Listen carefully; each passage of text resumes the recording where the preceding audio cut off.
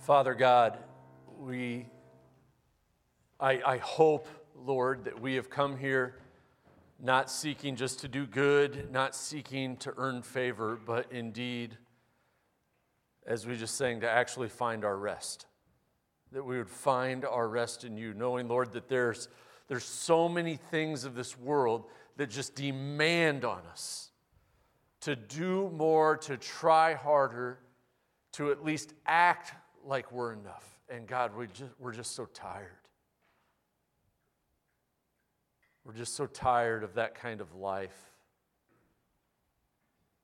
And so, Lord, I pray that this morning as we go to your word, as we look at one incredible woman, that we would see what it is to come to you. And that we would see your kindness and your grace. Thank you for loving us, Lord. It's in Jesus' name we pray. Amen. Go ahead and be seated. Unless you really want to be awkward and stand through this whole thing like me. It'd be strange. Please don't. Have you ever found yourself just completely immersed in a story? Maybe it's in a book or on film, and you go into this story and you're immersed in it, and it becomes clear. The protagonist is going to die. You know the protagonist is going to die. You don't want them to die. You look up to the protagonist. You like the protagonist. The protagonist is just the best at everything. But you know he or she is going to die. It's inevitable. It's foreshadowed. It's around every corner. Two examples of this that come to mind for me are Braveheart and Gladiator. You just know it's not going to end well for Billy and Max. They're gonna meet their end, and it's not going to be good. You know there will be much suffering. You know there will be death.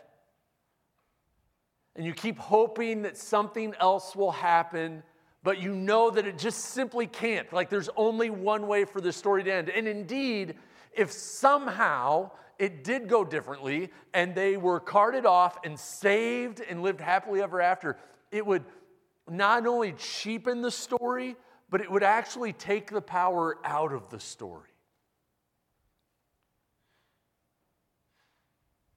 I think the Gospels read this way.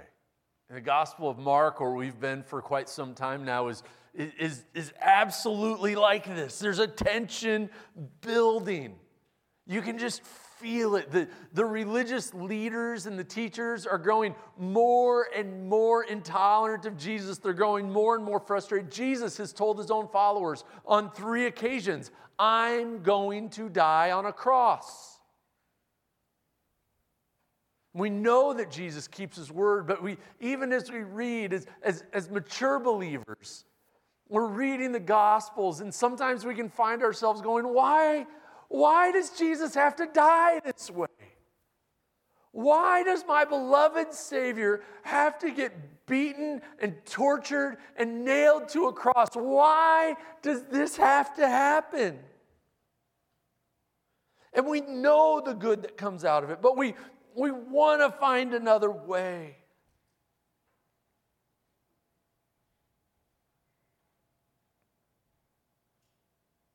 Did it really have to happen? And so we read our Bibles. We search out the Gospels, almost like an investigative podcast, asking, why did Jesus have to die? What led up to his dying? And if we were doing that like an investigative podcast, trying to search why Jesus had to die, we would absolutely have to read these verses out of Mark 14. So if you have your Bibles open, or your app on, or whatever you do, follow along with me, starting in Mark 14:1. It was now 2 days before the Passover and the feast of the unleavened bread, and the chief priests and the scribes were seeking how to arrest him by stealth and kill him. For they said, not during the feast, lest there be an uproar from the people. And while he was at Bethany, in the house of Simon the leper, As he was reclining at the table, a woman came with an alabaster flask of ointment of pure nard, very costly, and she broke it and poured it over his head. And there were some who said to themselves indignantly, "Why was this ointment wasted like that? For this ointment could have been sold for more than 300 denarii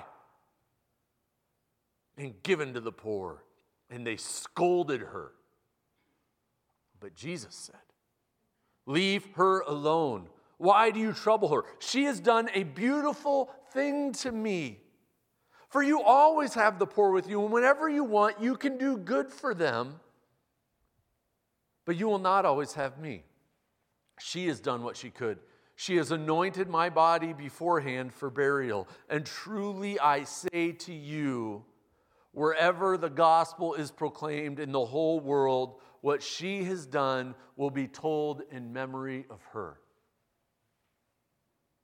Then Judas Iscariot, who was one of the 12, went to the chief priests in order to betray them. And when they heard of it, they were glad, and they promised to give him money. And he sought an opportunity to betray him. So why did Jesus have to die? Why did he die? He died because of sinners. It's that simple. Jesus died because of sinners. And this story just points us to this sort of over and over. And first we see this rejection, this cunning rejection. And it's a cunning rejection that comes from exactly where we would expect it to come from the scribes and the chief priests. And they have this plan, what they think is a great idea after the Passover, when the crowds are going back to their homes, when they're leaving, when all these people who love Jesus, who think he's the next best thing, when they're on their way out of town, we're going to snag him up and we're going to kill him. We're going to do it quietly, by stealth. They were looking for a post-Passover private execution. They wanted to do this quietly. They didn't want anyone to be rallied by Jesus' death. They didn't want anyone to try and come to Jesus' rescue. Just to grab him quietly, kill him quietly, and be done with it. But here's the deal. Religious leaders are not as sneaky as they think they are. In fact, their plans failed on epic proportion. When we read the Gospel of Mark, we see, well, they killed him during the Passover feast in about the most public way possible. It's important to note that with all their pride and all their evil and even all their power and influence as scribes and chief priests, they are subject to the sovereignty of God. God's plans always win the day. They always succeed. They are never out-schemed. They are never late. God's sovereignty, even in this moment, should give us great hope. It should educate our hearts as we suffer. That even in this moment where there's these people, that these are the movers and shakers of Jerusalem. These are the movers and shakers of the temple, of the Jewish faith at the time. And they did not have enough power to kill one person the way they wanted to. Because God is sovereign over them. God is sovereign even over the wicked.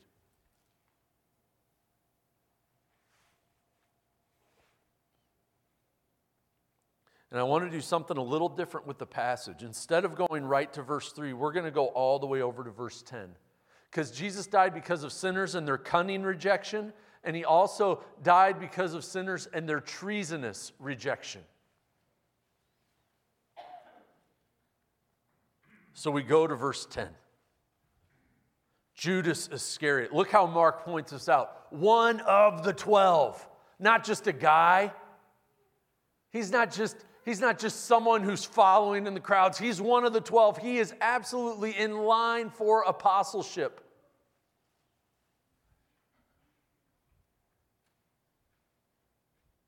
He went to the chief priests in order to betray them. This is absolute treachery. It's apostasy at its worst. Treason almost feels like too small of a word for this act of rejection from Judas. Think of all the things that Judas would have experienced up to this point. Think of all the things that would have happened just through Mark. The feeding of the 4,000 and 5,000, the casting out of the legion of demons, the walking on water, the calming of the storm. When we go to the other Gospels, Judas was there for the Sermon on the Mount. Judas was sent out with the 12 with authority to cast out demons and proclaim the kingdom of God. And it worked. Judas would have seen Lazarus come out of the tomb. These are things that we only dream of seeing, and Judas was there for all of them. So what happened? How do we go from a guy in a boat, amazed that Jesus, with a word, could quiet the seas and the wind? How do we go from that to, I'm going to sell him out?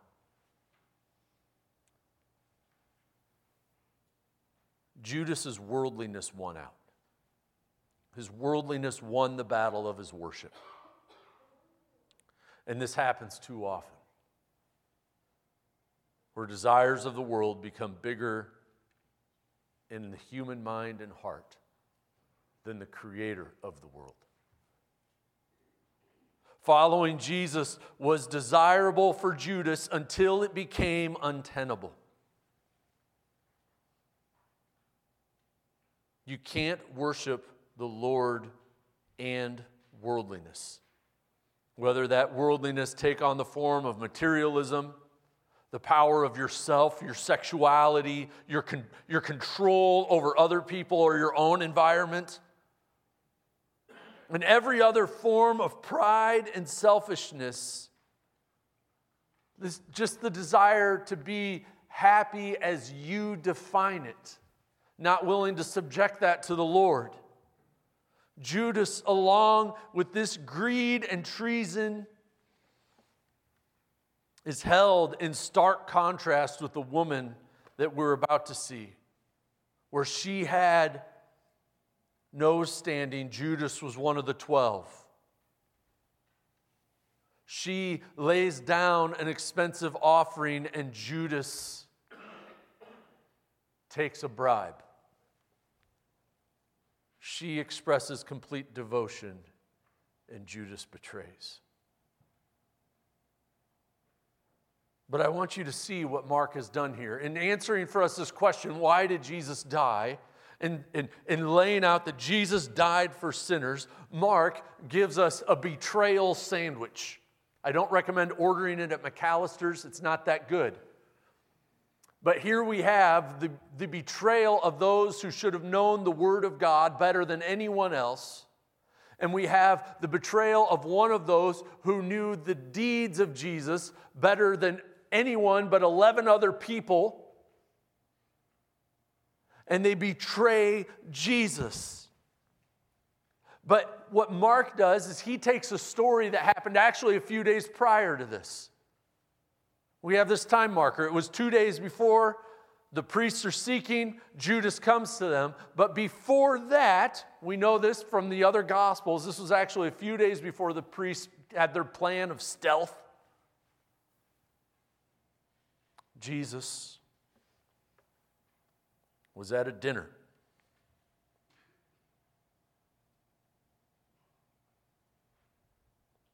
And the events of this dinner show us that Jesus dying because of sinners has nothing to do with the plans of the chief priests, has nothing to do with Judas's treasonous rejection and betrayal, because even those weren't too much for our Savior. But it was something else entirely, that Jesus dies because of sinners, because he has a self-giving, sacrificial, salvation-giving love.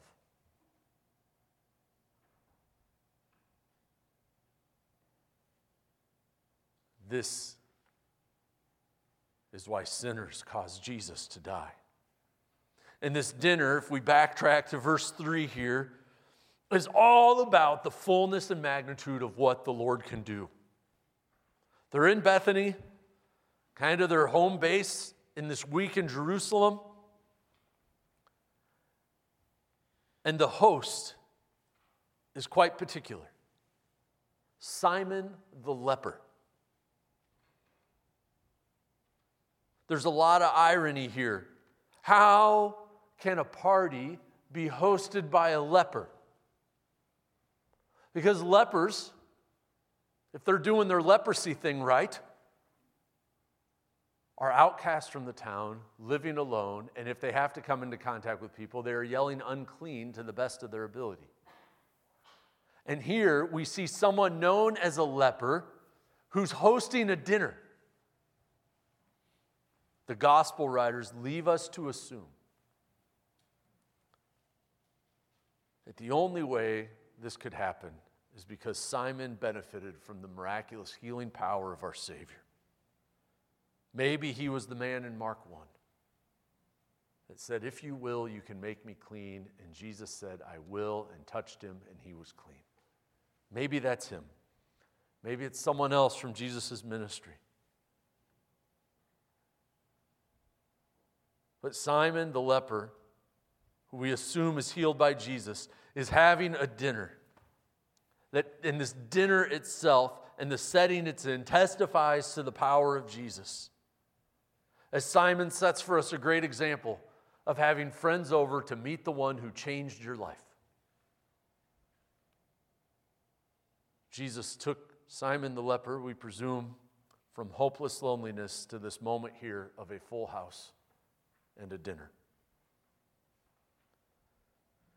But obviously the host isn't the center of attention here in the text. It's this seemingly uninvited guest. As he was reclining at the table, a woman with an alabaster flask of ointment of pure nard, which I would argue is historically the worst name for perfume that humanity has ever come up with. Just imagine at Von Maur, you have Chanel No. 5, and next to it, pure nard. It's just, it'll never sell. They have a marketing problem. But she comes here. John says it was a pound of nard, no small amount. She breaks the flask and she pours it out on Jesus. You know, as we look at the other gospel writers, it's interesting that this story is in all four gospels. So as we find Jesus' words at the end, that wherever the gospel is preached, this woman will be told about and this act of worship will be told about. It is in all four gospels. And from those gospels, we glean some facts. We learn that she's pretty unworthy. In one of the gospels, she's identified as a woman who would sell herself. And so you can maybe assume that this nard, that this bottle of expensive perfume was the fruit of her labor. And they say, Jesus, you wouldn't let her touch you if you knew what she did and who she is. And they want to identify her by the sin she's done or she's rumored to have done.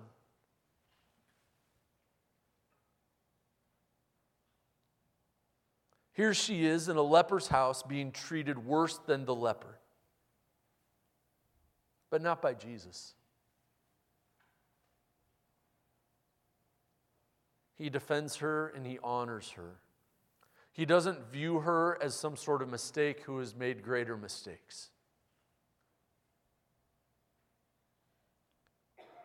He sees her as a worshiper. He sees her as someone to forgive, someone to bring into the family of God. We also know from the other Gospels, John identifies her as Mary, Lazarus' sister. She's someone Jesus has gotten to know. He's not concerned with chastising her for her past, but honoring her present worship.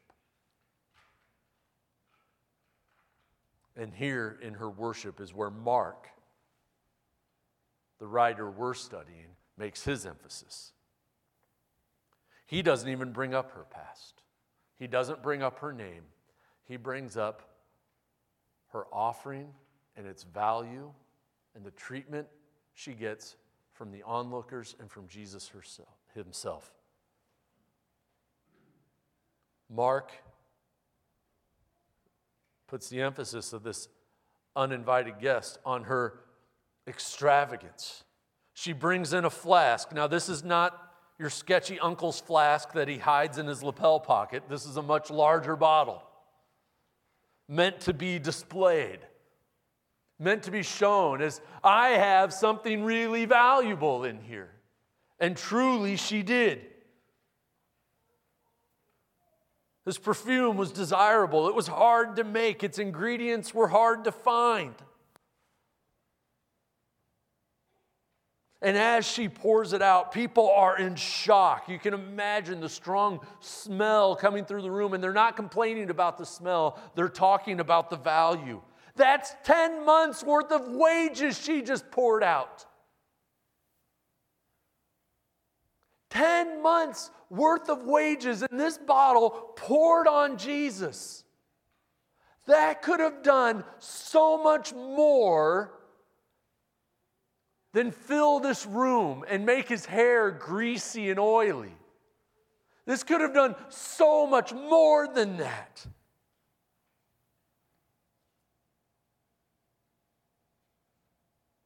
But was her worship too much?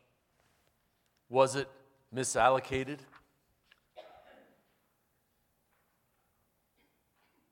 One theologian says that there is no waste of devotion when you give it all to Jesus. Isn't that lovely?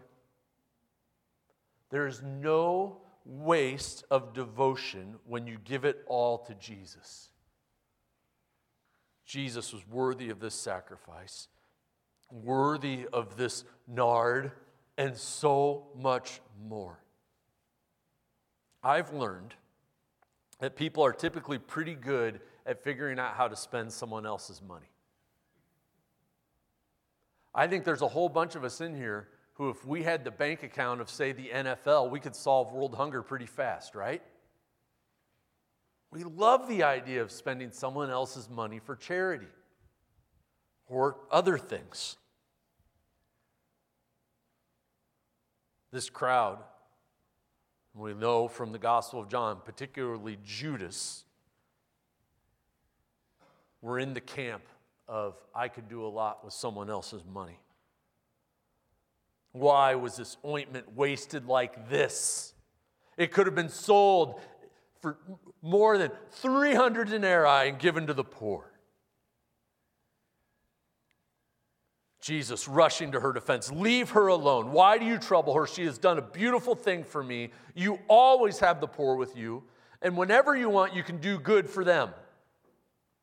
It's important to know here, Jesus is not dismissive of the poor. He's not saying, you know what, forget them. Just make it rain nard up in here.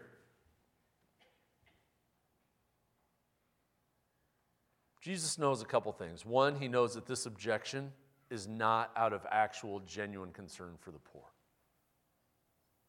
Jesus knew Judas was lining his pockets, that he was a corrupt treasurer for the disciples, that he wasn't concerned about the poor. And Jesus also knew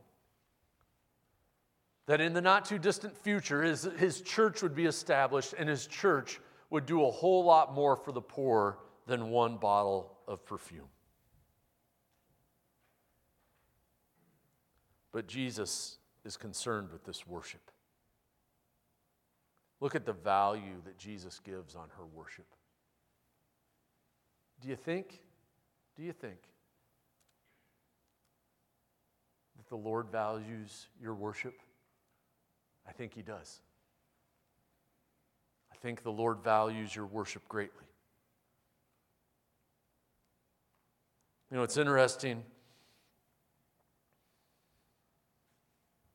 In this room, you have the 12 disciples. You have some onlookers who are spectating Jesus' ministry, maybe for the first time, maybe for a long time.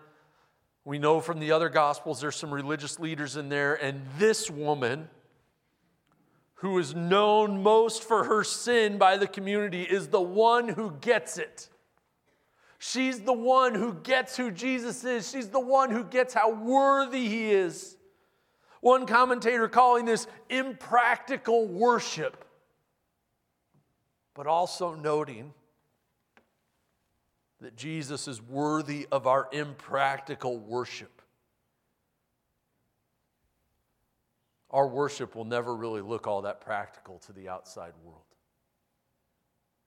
I'm guessing that if your coworkers knew that a tenth or more of your income goes to the Lord just out of personal practice, that they would think you were crazy. That if they knew that we would gladly send our children and grandchildren to unreached parts of the world to live in very difficult circumstances out of worship to God, that they would think that impractical and foolish. Or that if we intentionally moved into a neighborhood that is less desirable because there needs to be the light of the gospel somewhere on that street. Or that if I would intentionally move to sobriety, leaving behind me these escapes of the world, if that I would offer my body to the Lord to live in a way that He finds pure, denying what the world touts as pleasure, that would be foolish worship.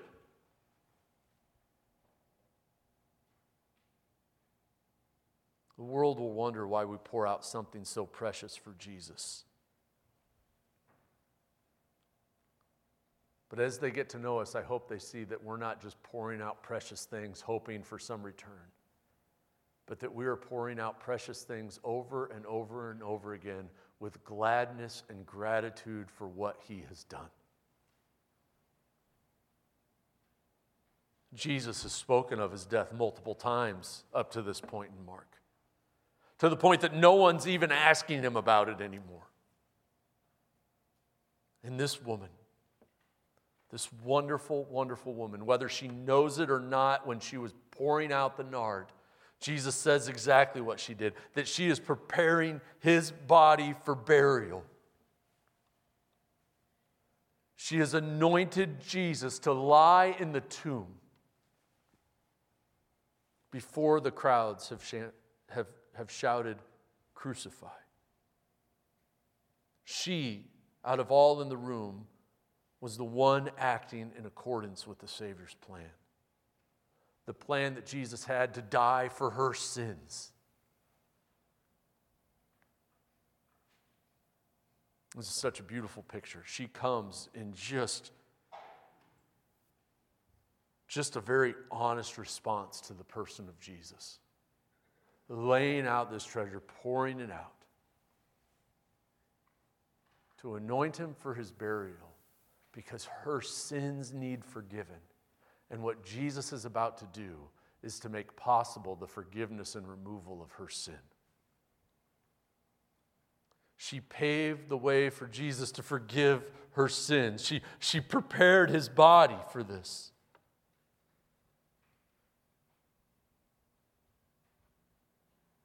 And while others, as we've said, make a big deal of her sin, Jesus is not afraid of her unholiness. He doesn't jump back at it. He's not alarmed. He honors her faith. He accepts her worship. Because her sacrifice and the anointing that she poured out were a tremendous act of worship.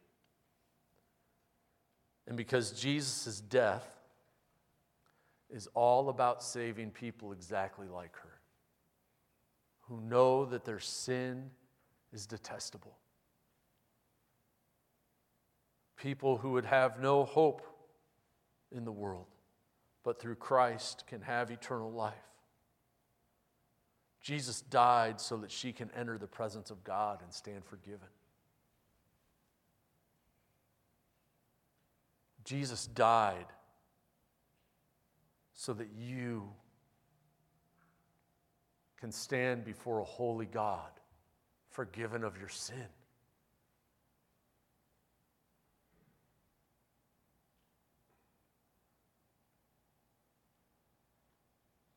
Jesus did not die because sinners outmatched him, outwitted him, but he lovingly gave himself, laying his life down.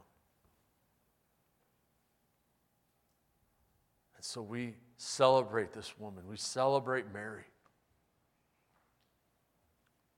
who poured out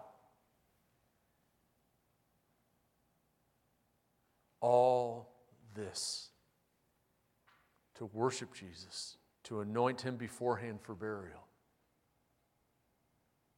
Because we know, and he knew that he was about to die.